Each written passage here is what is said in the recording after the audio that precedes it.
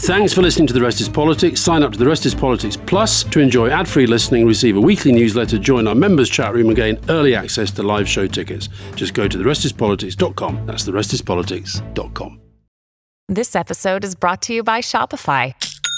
Forget the frustration of picking commerce platforms when you switch your business to Shopify, the global commerce platform that supercharges your selling wherever you sell. With Shopify, you'll harness the same intuitive features, trusted apps, and powerful analytics used by the world's leading brands. Sign up today for your $1 per month trial period at shopify.com/tech, all lowercase. That's shopify.com/tech. This episode is brought to you by Visit Williamsburg.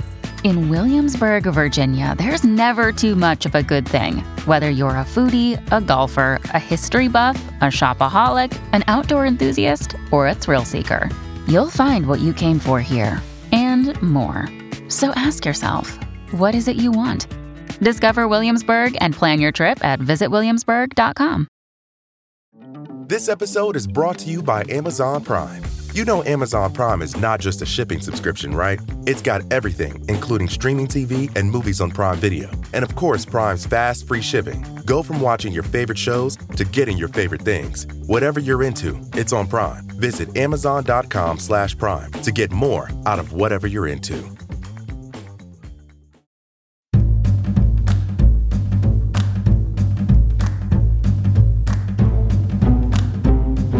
Welcome to The Rest is Politics Question Time with me, Rory Stewart. And me, Alistair Campbell. So where do you want to start? Well, I think we should start on New Year resolution, given that this is our New Year recording. Robbie Meeks, what should each main UK party leader have as a New Year's resolution? Okay, Rishi Sunak, start doing the job.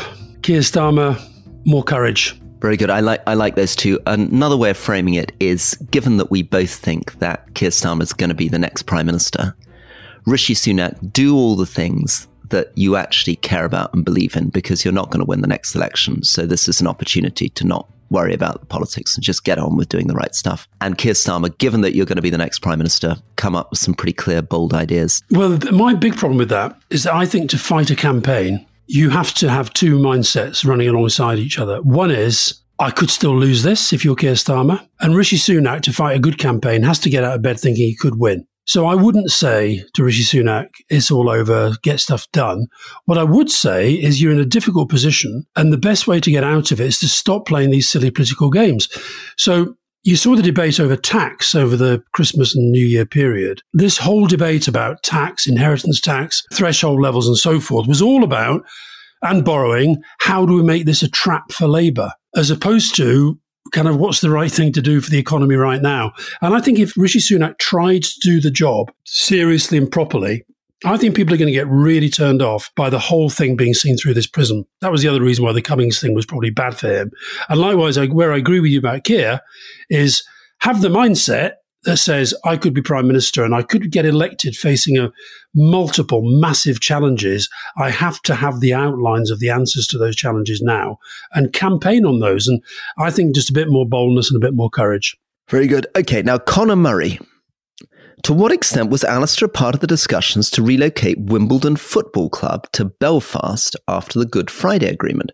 Surely it can't have been a serious proposal. So just give us a bit of background on what this idea was, when it was, and what on earth the concept was. Well, I'm assuming, given that these are papers from, was it 20 years ago or 25 years ago? I guess 25 years ago, yeah. I've got this will sound ridiculous. If you're a passionate supporter of Wimbledon, it will sound ridiculous that I can't remember the detail very, very much. So what I do remember having a vague discussion about it with Sam Haman, who was the owner of Wimbledon. And this was at a time when Wimbledon was having to move for all sorts of historical reasons, again, vague on the detail. It was ground sharing with Crystal Palace, apparently, at the time. Yeah, they were ground sharing with Crystal Palace. That, for some reason, had to stop. They ended up moving to Milton Keynes, but somebody had the idea, what about moving Wimbledon to Northern Ireland so that the Northern Ireland felt it was part of the Premier League? That's right. Belfast would host a team in the Premier League. Correct. Now, whether they would stay there that long would be another matter, but it was definitely discussed. I don't think it got off the ground. It got further off the ground than the other ludicrous idea that I had of Rangers playing Celtic at Belfast, swapping their shirts before the game rather than after. That was definitely one of my crazier ideas. So this, first of all, Roy, this was not my idea specifically. Where it came from, I can't remember, but it was discussed. And I remember I went to I think it was Wimbledon against Manchester United. The reason I remember it is because Grace, my daughter, talks about it a lot because David Beckham touched her hair. And that is a true story. David Beckham touched her hair. So she was very, very excited about that. But I remember having a discussion with Sam Haman about it. To be honest, I can't even remember what he said, but I will have reported it back and that may have been in the papers. And what would have happened? I mean, I believe Wimbledon moving to Milton Keynes annoyed a lot of Wimbledon supporters and they went off to AFC Wimbledon. Presumably Wimbledon moving to Belfast would have annoyed a lot of Wimbledon supporters. They would have had to find a whole new support base. Yeah, it would. It would. No, the Milton Keynes story is an interesting one. There are still some people who won't go to Milton Keynes because they saw it as part of this sort of, modern franchised football. Historical fact, Rory, I think the first game that they played at Milton Keynes was against Burnley. Look, I'm sorry if I'm vague on the detail, but this is what's quite interesting about when these papers come out year after year after year. There was a lot this year about my dispute with the BBC over Iraq. That was under the 20-year rule. There was also there was one in which Jeremy Haywood, who was a very senior civil servant, great guy, went on to be cabinet secretary. But he wrote a private memo to Tony Blair, which when you read it, the headlines all said he was being critical of me. In fact, he said that he was reporting criticisms which he found to be monstrous. But he was pointing out that my media machine was in a bit of difficulty. So I guess you look at these things. I don't go and look at the whole lot. there are thousands of them that are put out there. Well, it's also fascinating for historians, isn't it? Because it's a sort of reminder that actually talking to one of the key players 25 years later doesn't always help you as much as you'd think because people's memories aren't quite what they were. I mean, I feel this now that if someone interviews me about what I was doing in Iraq 20 years ago, I'm not sure I'm the most reliable witness anymore because a lot of things get sort of muddled and confused in my own mind. No, and also, I'm really bad at years. I'm really bad at remembering, exactly when something was and where it fitted into a pattern. And also because I'm away at the moment, so I don't have access to my diaries, I probably could have looked up Sam Haman, Wimbledon, and see whether I put anything in my diary. That might have triggered a memory. Would it be a wholly accurate memory? Not necessarily. So I think you're right about historians. I think the reason why this whole sort of WhatsApp culture is a bit of a problem for historians is that, one, you have situations where the records are not being kept properly. There is no proper archive of discussions and meetings. And even I said, for example, I bumped into Sam Haman at a football match.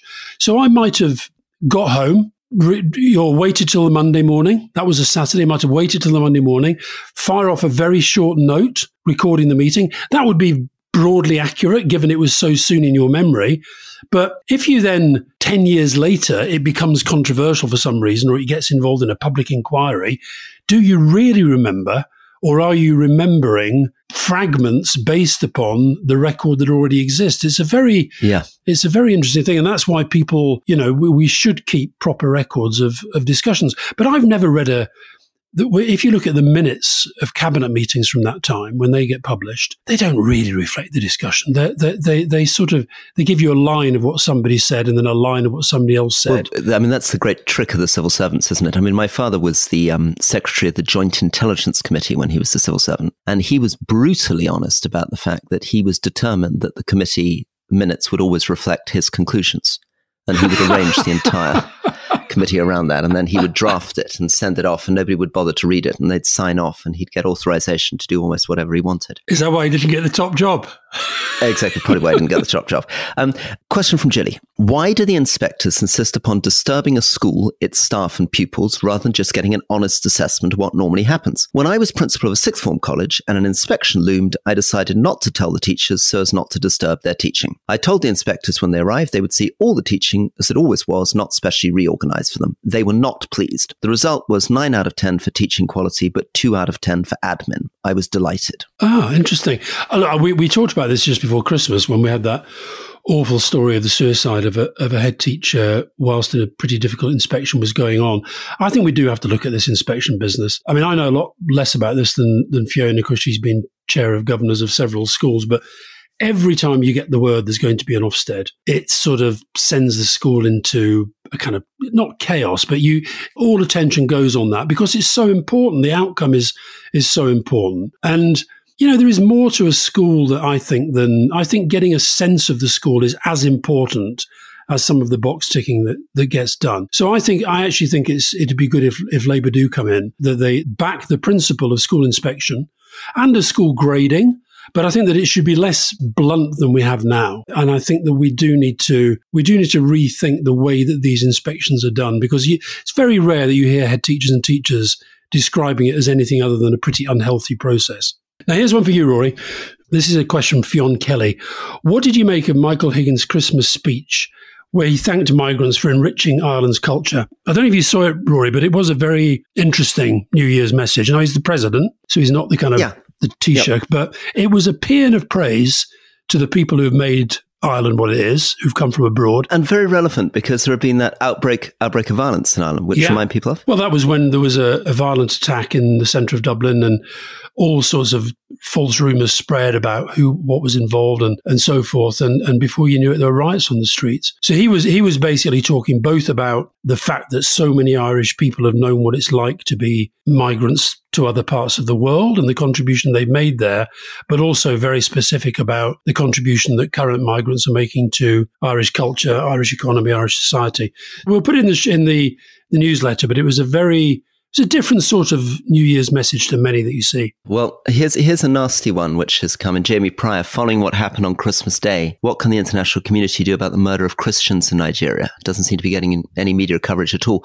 That's right. Over Christmas, I think Christmas Eve and Christmas Day, about 140 Nigerian Christians in villages in the north of Nigeria were killed in attacks by Islamist militants in what seems to have been reprisal attacks from another series of attacks on December the 3rd against Islamic festival celebrants in Kaduna. And there's allegations that the government of Nigeria has been backing these different militant groups.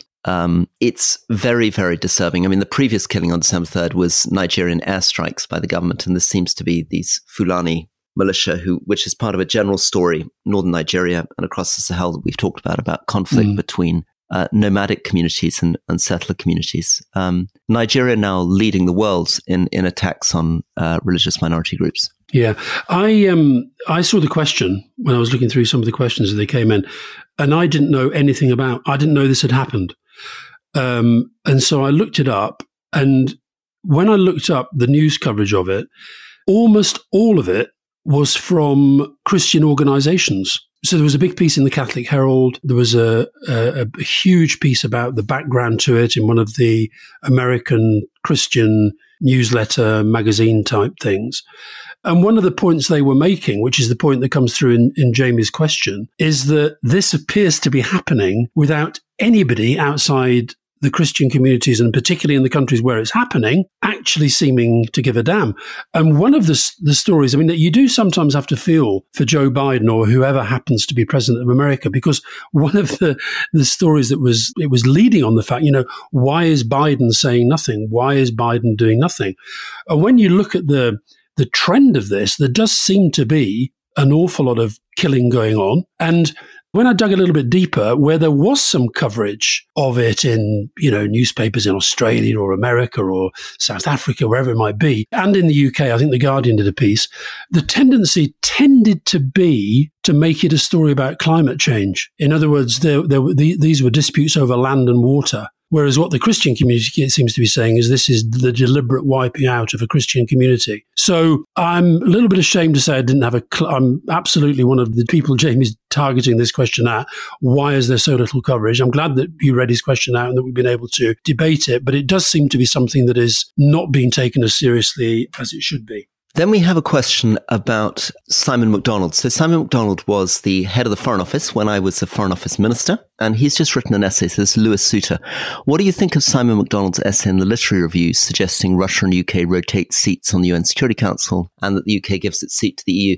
This was a much broader essay by Simon MacDonald, now Lord MacDonald, given that we were talking yesterday about peerages. So he was the permanent head of the Foreign Office. I think he was married to the daughter of a previous permanent head of the Foreign Office. A very sort of old-fashioned central casting diplomat, and it reveals an enormous amount about the way that professional diplomats view Britain's role, because in this essay, he basically says Britain is not coming to terms with the fact that it's a declining power. He says that our influence on the world needs to be more soft power, which is this phrase from the Harvard professor Joe Nye, all about using cultural, linguistic, other informal power rather than hard power. Cultural superpower, Rory. That's what we need to be. Well, I thought it was fascinating because I had real run-ins with Simon MacDonald, particularly around Zimbabwe, where I was trying to suggest that we combine with other countries to try to encourage fairer elections in Zimbabwe. And he basically was saying to friends, Rory is too much of an idealist. So there's a very thin line within what Simon's saying and the culture he created in the Foreign Office between realism and cynicism. Taken too far, Simon's view often seemed to me, well, there's not much we can do about the world anyway. There's not much that Britain can do to influence it. It's all about soft power. And soft power, almost by definition, has very little to do with the Foreign Office because it's to do with what other bits of cultural life do. I mean, I think you need to have a Foreign Office that wants to influence the world, even if it acknowledges its capacity to do so as less than it was. Yeah. We have talked, though, before about the construction of the United Nations Security Council. And I think we are both of the view that if you were devising it today, you wouldn't have the setup that you have now with the 5 major post-war powers. But how would you even begin to start? Let's just take one part of his proposal. Russia and the UK kind of rotate their place on the Security Council. Well, it is completely ridiculous. It's entirely insane. You couldn't even begin that discussion, probably. No, it'd be completely mad because you'd go from Russia's default position, which is generally against the US, to the UK's default position, which is very pro-US. You'd have an absurd rotation where, however, I don't know how often they were going to rotate. You'd go from veto to non-veto, veto to non-veto. And there's absolutely no way that Russia would ever accept it, whatever the UK felt. He was also, Simon MacDonald was he was one of the people who played a pretty big part in the end of Johnson, didn't he? He did, because he pointed out that he'd warned Johnson about Chris Pincher. Yeah. And said he shouldn't appoint him. He's also been very brutal about Liz Truss. I mean, I'm a little bit divided on this question because, of course, I agree with Simon MacDonald strongly on his criticisms of Boris Johnson and Liz Truss. On the other hand, he is a career civil servant. The civil service is really meant to be politically impartial. He was the permanent secretary, so he was right at the top of the Foreign Office. And I don't like the emerging culture, which I'm seeing more and more, of permanent secretaries gossiping, going out in public, talking about what's happening inside government. We saw this with all the WhatsApps during COVID. We've seen this with Simon Case, who I think has been a very worrying permanent secretary. But I've seen a number of permanent secretaries recently, and the culture of kind of gossiping and slagging off your bosses is developing a lot. And I would like to see somebody come in and say, wait a sec, that's not how we do things. We are going to be discreet. We're going to be understated. We may share these thoughts in private, but the point of being a permanent secretary is not to be a sort of outspoken political commentator. You'd presumably agree. That is why the leadership that's given from the top is so important and so fundamental. I can remember speaking to somebody pretty high up in the Foreign Office during Johnson's tenure who said, it's so difficult to do this job when you are essentially watching the person at the head of the organization, the politician who's meant to be leading it, who's out there saying things which aren't true or doing things which are not in line with agreed foreign policy. So you then put yourself in the position. I mean, I broadly agree with you, but where I think these guys have been in a very difficult position for the last few years, particularly since Johnson, is that they're being told to do things which go against what they think their job is. So, for example, being told to say things that aren't true or to defend things which they know to be indefensible. So I think that's why he wanted to criticise over Pincher. I guess the culture of senior civil service is changing too, because they're also being encouraged to be more outspoken, more human, more relatable, funnier with their staff. So there's a change also in the type of way they're supposed to behave. Ministers like them to be warmer, more gossipy, more informal. And I think there's a cost to that. I mean, but if you think back to it, Richard Wilson, who was your permanent secretary, Jonathan Powell, your friend, and Richard Wilson didn't always see eye to eye. But as far as I know, Richard Wilson would never have gone out afterwards and then made a series of public statements trying to expose things he disagreed with or put up policy statements. No, but we had then a prime minister who expected us, the special advisors, the political side of the operation. He saw it as part of our job to make sure we got on pretty well with the senior civil service, even if we disagreed at times. Whereas I think what you have, the other thing that you hear from the civil service at the moment is of these pretty young, inexperienced special advisors who wander around Whitehall like they own the place, which is, again, not a very sensible way to conduct yourself. Well, Alistair, should we take a quick break? Okay. This episode is brought to you by Amazon Prime. You know Amazon Prime is not just a shipping subscription, right? It's got everything, including streaming TV and movies on Prime Video. And of course, Prime's fast, free shipping. Go from watching your favorite shows to getting your favorite things. Whatever you're into, it's on Prime. Visit Amazon.com/Prime to get more out of whatever you're into.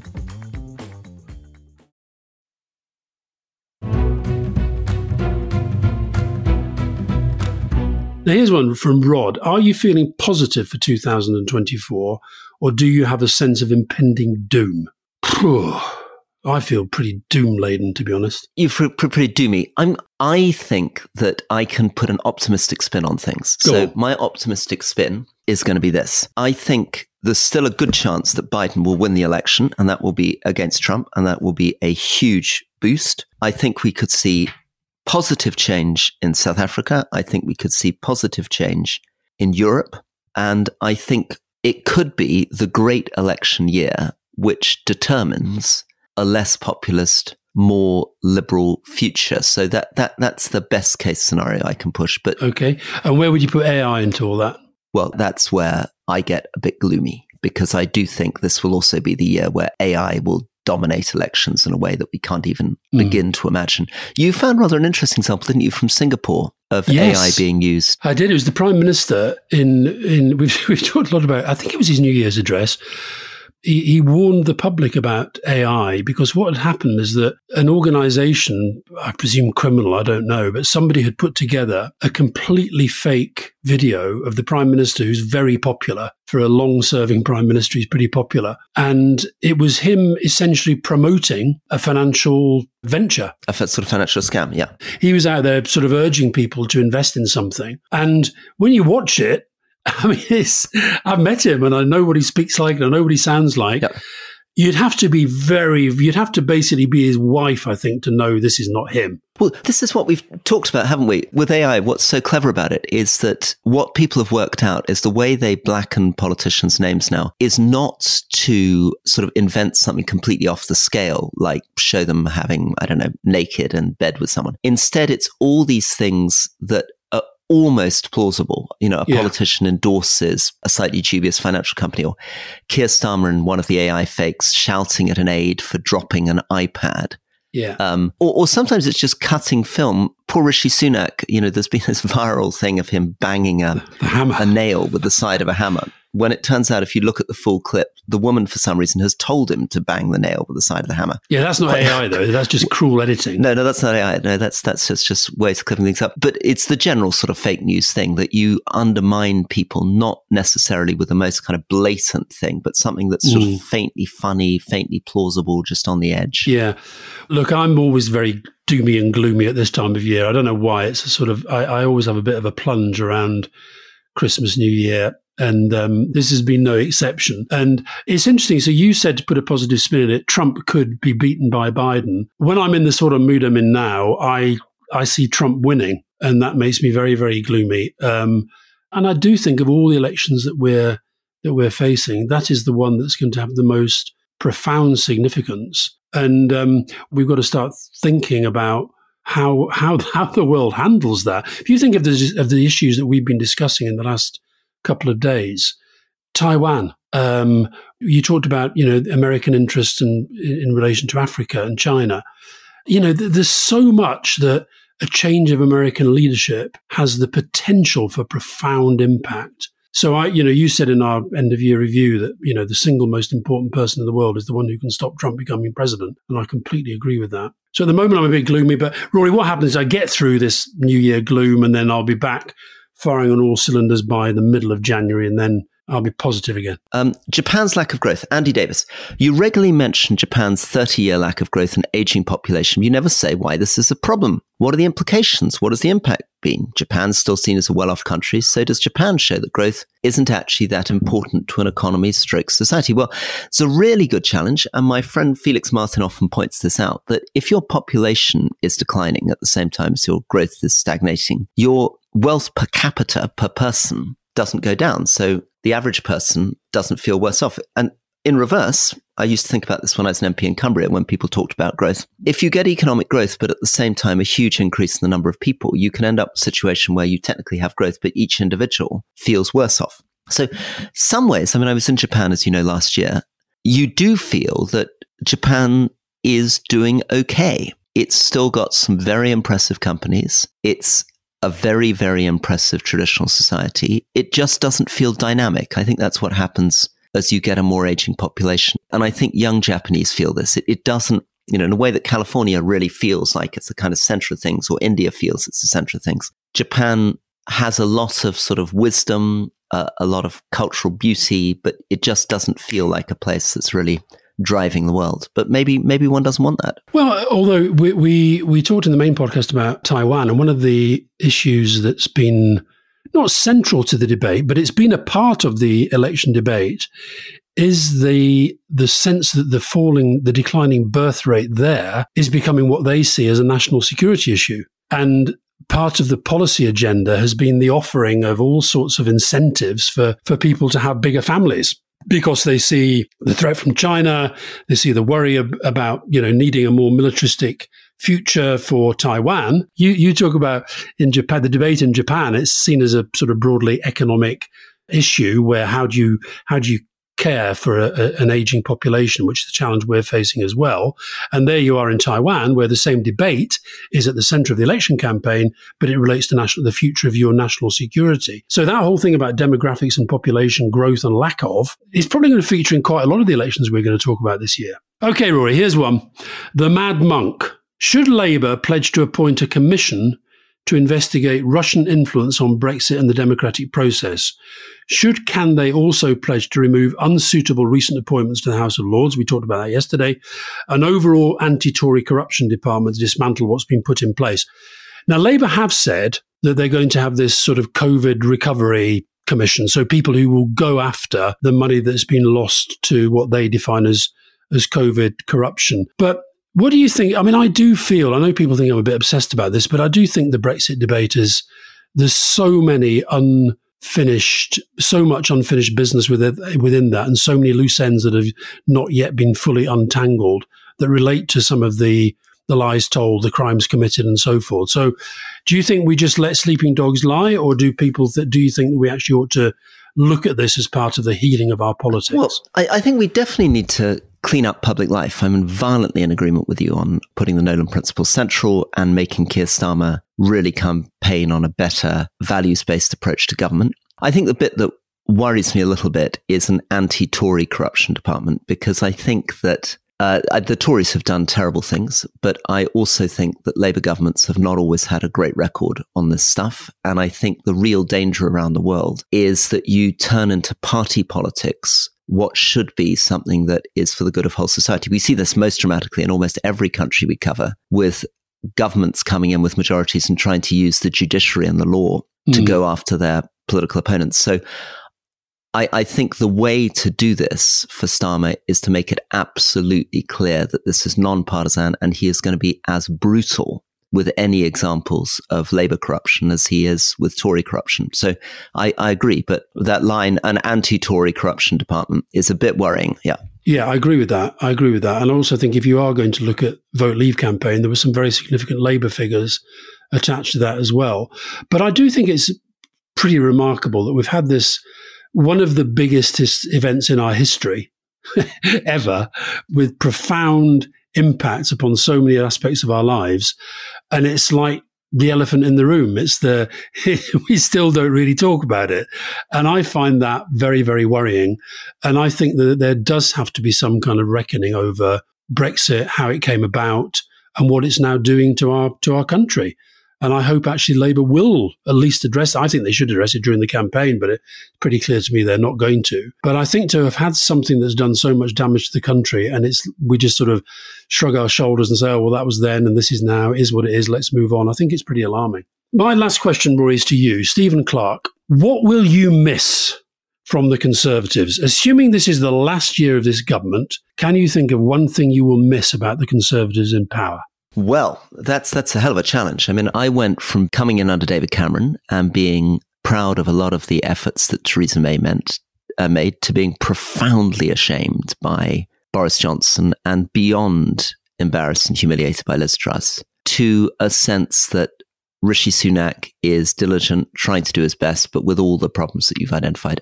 I think it's difficult for me now to feel that there are sort of great achievements of the Conservative government, partly because Boris Johnson and Liz Truss reversed almost everything that David Cameron and Theresa May were trying to do. I mean, I guess gay marriage was passed and has remained and has not been reversed. I'm very, very sad, though, that nobody's pointed out that everybody said we would return to spend 0.7% on international aid when the fiscal situation allowed. We've now been through one budget where there was £20 billion worth of headroom, and that was put into tax cuts. We've now got a spring statement coming where it looks like it's going to be another 15 billion worth of headroom. And neither the Conservatives nor, I'm afraid, Labour have said, wait a sec, we said when the fiscal situation allowed, we'd return to 0.7%.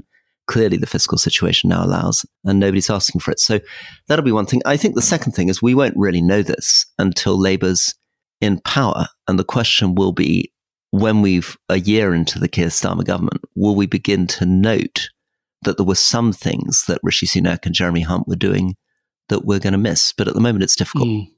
Right. Well, that wasn't a ringing endorsement for the return of a Conservative government, for sure. Sebastian Coe was the same, wasn't he? In our interview with Seb Cohen leading, he said that if he doesn't vote because he's now in the House of Lords, but if he did, he said he'd sort of vote Tory because he's basically still a Conservative, but he basically says he thinks they're finished. I'm still of that view that you should never write them off. I mean, I've seen too often the Conservatives finding something, but it does look pretty bleak at the moment. Okay, now final question from me. Half woman, half mince pie. Please, can you do an episode of good news? I'm getting so depressed with all the awful news. It'd be great to show us we're not completely doomed as a world. Reasons to be hopeful. So I think we should take that challenge on. We've often said we'd do an episode on good news. We've never managed it, but I think we're going to make an effort. We've also often said that we might interview our wives, Shoshana and Fiona, on the show, because in many ways they're doing more interesting things than either of us. And I might encourage us to return to that idea as well, if they're up for it. That could end up being very depressing. And what if they told the truth about what they think about us? That could be depressing. I agree. I think, by the way, the original idea was not that we interview them; it was that they do an episode. They do an episode. Yeah. There was a very, I must say that when we did the Albert Hall, there was a very revealing insight into our various partnerships with your wife Shoshana and my civil partner, I believe the phrase is, Fiona, when unbeknownst to us, the production team got them to ask a question in front of 6,000 people that was pre-filmed. So Shoshana comes on and says, "Hey, babe." Does she always say, "Hey, babe," Rory? "Hey, babe," she said. Fiona's never said, "Hey, babe," to me. "Hey, babe, you've been thinking a lot about gratitude. Tell me about all the things you're grateful for." And you then answer that very, very nice. And then Fiona comes on and says, "Right, enough of rest is politics. What about the rest is housework? What is the dishwasher program that I use at the end of the day?" To which I sadly did not know the answer. That could be an interesting episode. It was one of the few cases where I really felt that I was doing better than you on message discipline. What if we were doing good news today, though? Let's try. If we were to say, right, 4 themes where we talk about good news, we could have, for example, we could have started with the honours and said, let's just talk about 6 people in the honours list who are just fantastic people. Could have done that. Yep. We could have talked about the House of Lords in the context of changes that the House of Lords have made to legislation in recent years, which has improved it. Yep. Could have done that. And the fact that the House of Lords is, of course, what's going to be there to improve the Rwanda legislation. And the House of Lords basically has stood between us and a lot of bad legislation over many, many years. We could have actually picked on President Higgins' New Year's message and analysed that and taken it apart from a positive perspective about a political leader with a positive message about immigration. Yeah, we can talk about the loss and damage fund that was set up out of COP.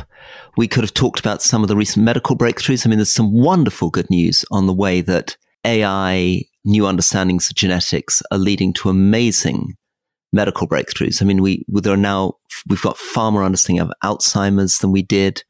There's this amazing weight loss drug, which with some caveats, is making an incredible difference and may well deal with a lot of the issues of diabetes across the world. So I think medical science is amazing. I think the progress on AI, with all its dangers, can have an incredible productivity benefit. Let's try to do a bit of positive stuff sometime. We'll do it. We'll put that together in the near future with many, many thanks. What was the name of the questioner again? There are all sorts of strange names these days. It was half a great mince name. Pie, was it? Half woman, half mince pie, I think. I wonder whether she took that name after Christmas, presumably. I think it probably has something to do with Christmas. Yeah. All right, Roy, I think we're done. Thank you very much, Alistair, and speak next week. See you soon. Bye-bye. Take care, bye.